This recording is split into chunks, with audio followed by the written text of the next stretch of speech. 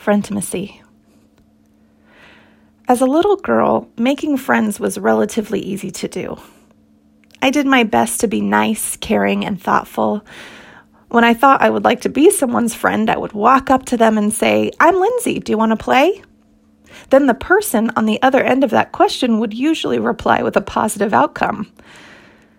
Today, making friends is a lot more complicated. I've learned through experience that keeping my guard up for as long as possible is the best way to protect myself from others. Coincidentally, it is also the best way not to have many friends. In an effort to reconnect with friends, what would it look like if I went back to the process I had as a little girl?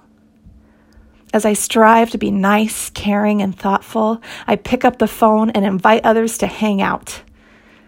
It doesn't have to be a special occasion. It doesn't have to be well-planned or stressful. Who is a friend that you haven't seen in a while? Are they close by or far away? What is something you can invite them to? It might surprise you how glad they are that you made the first move.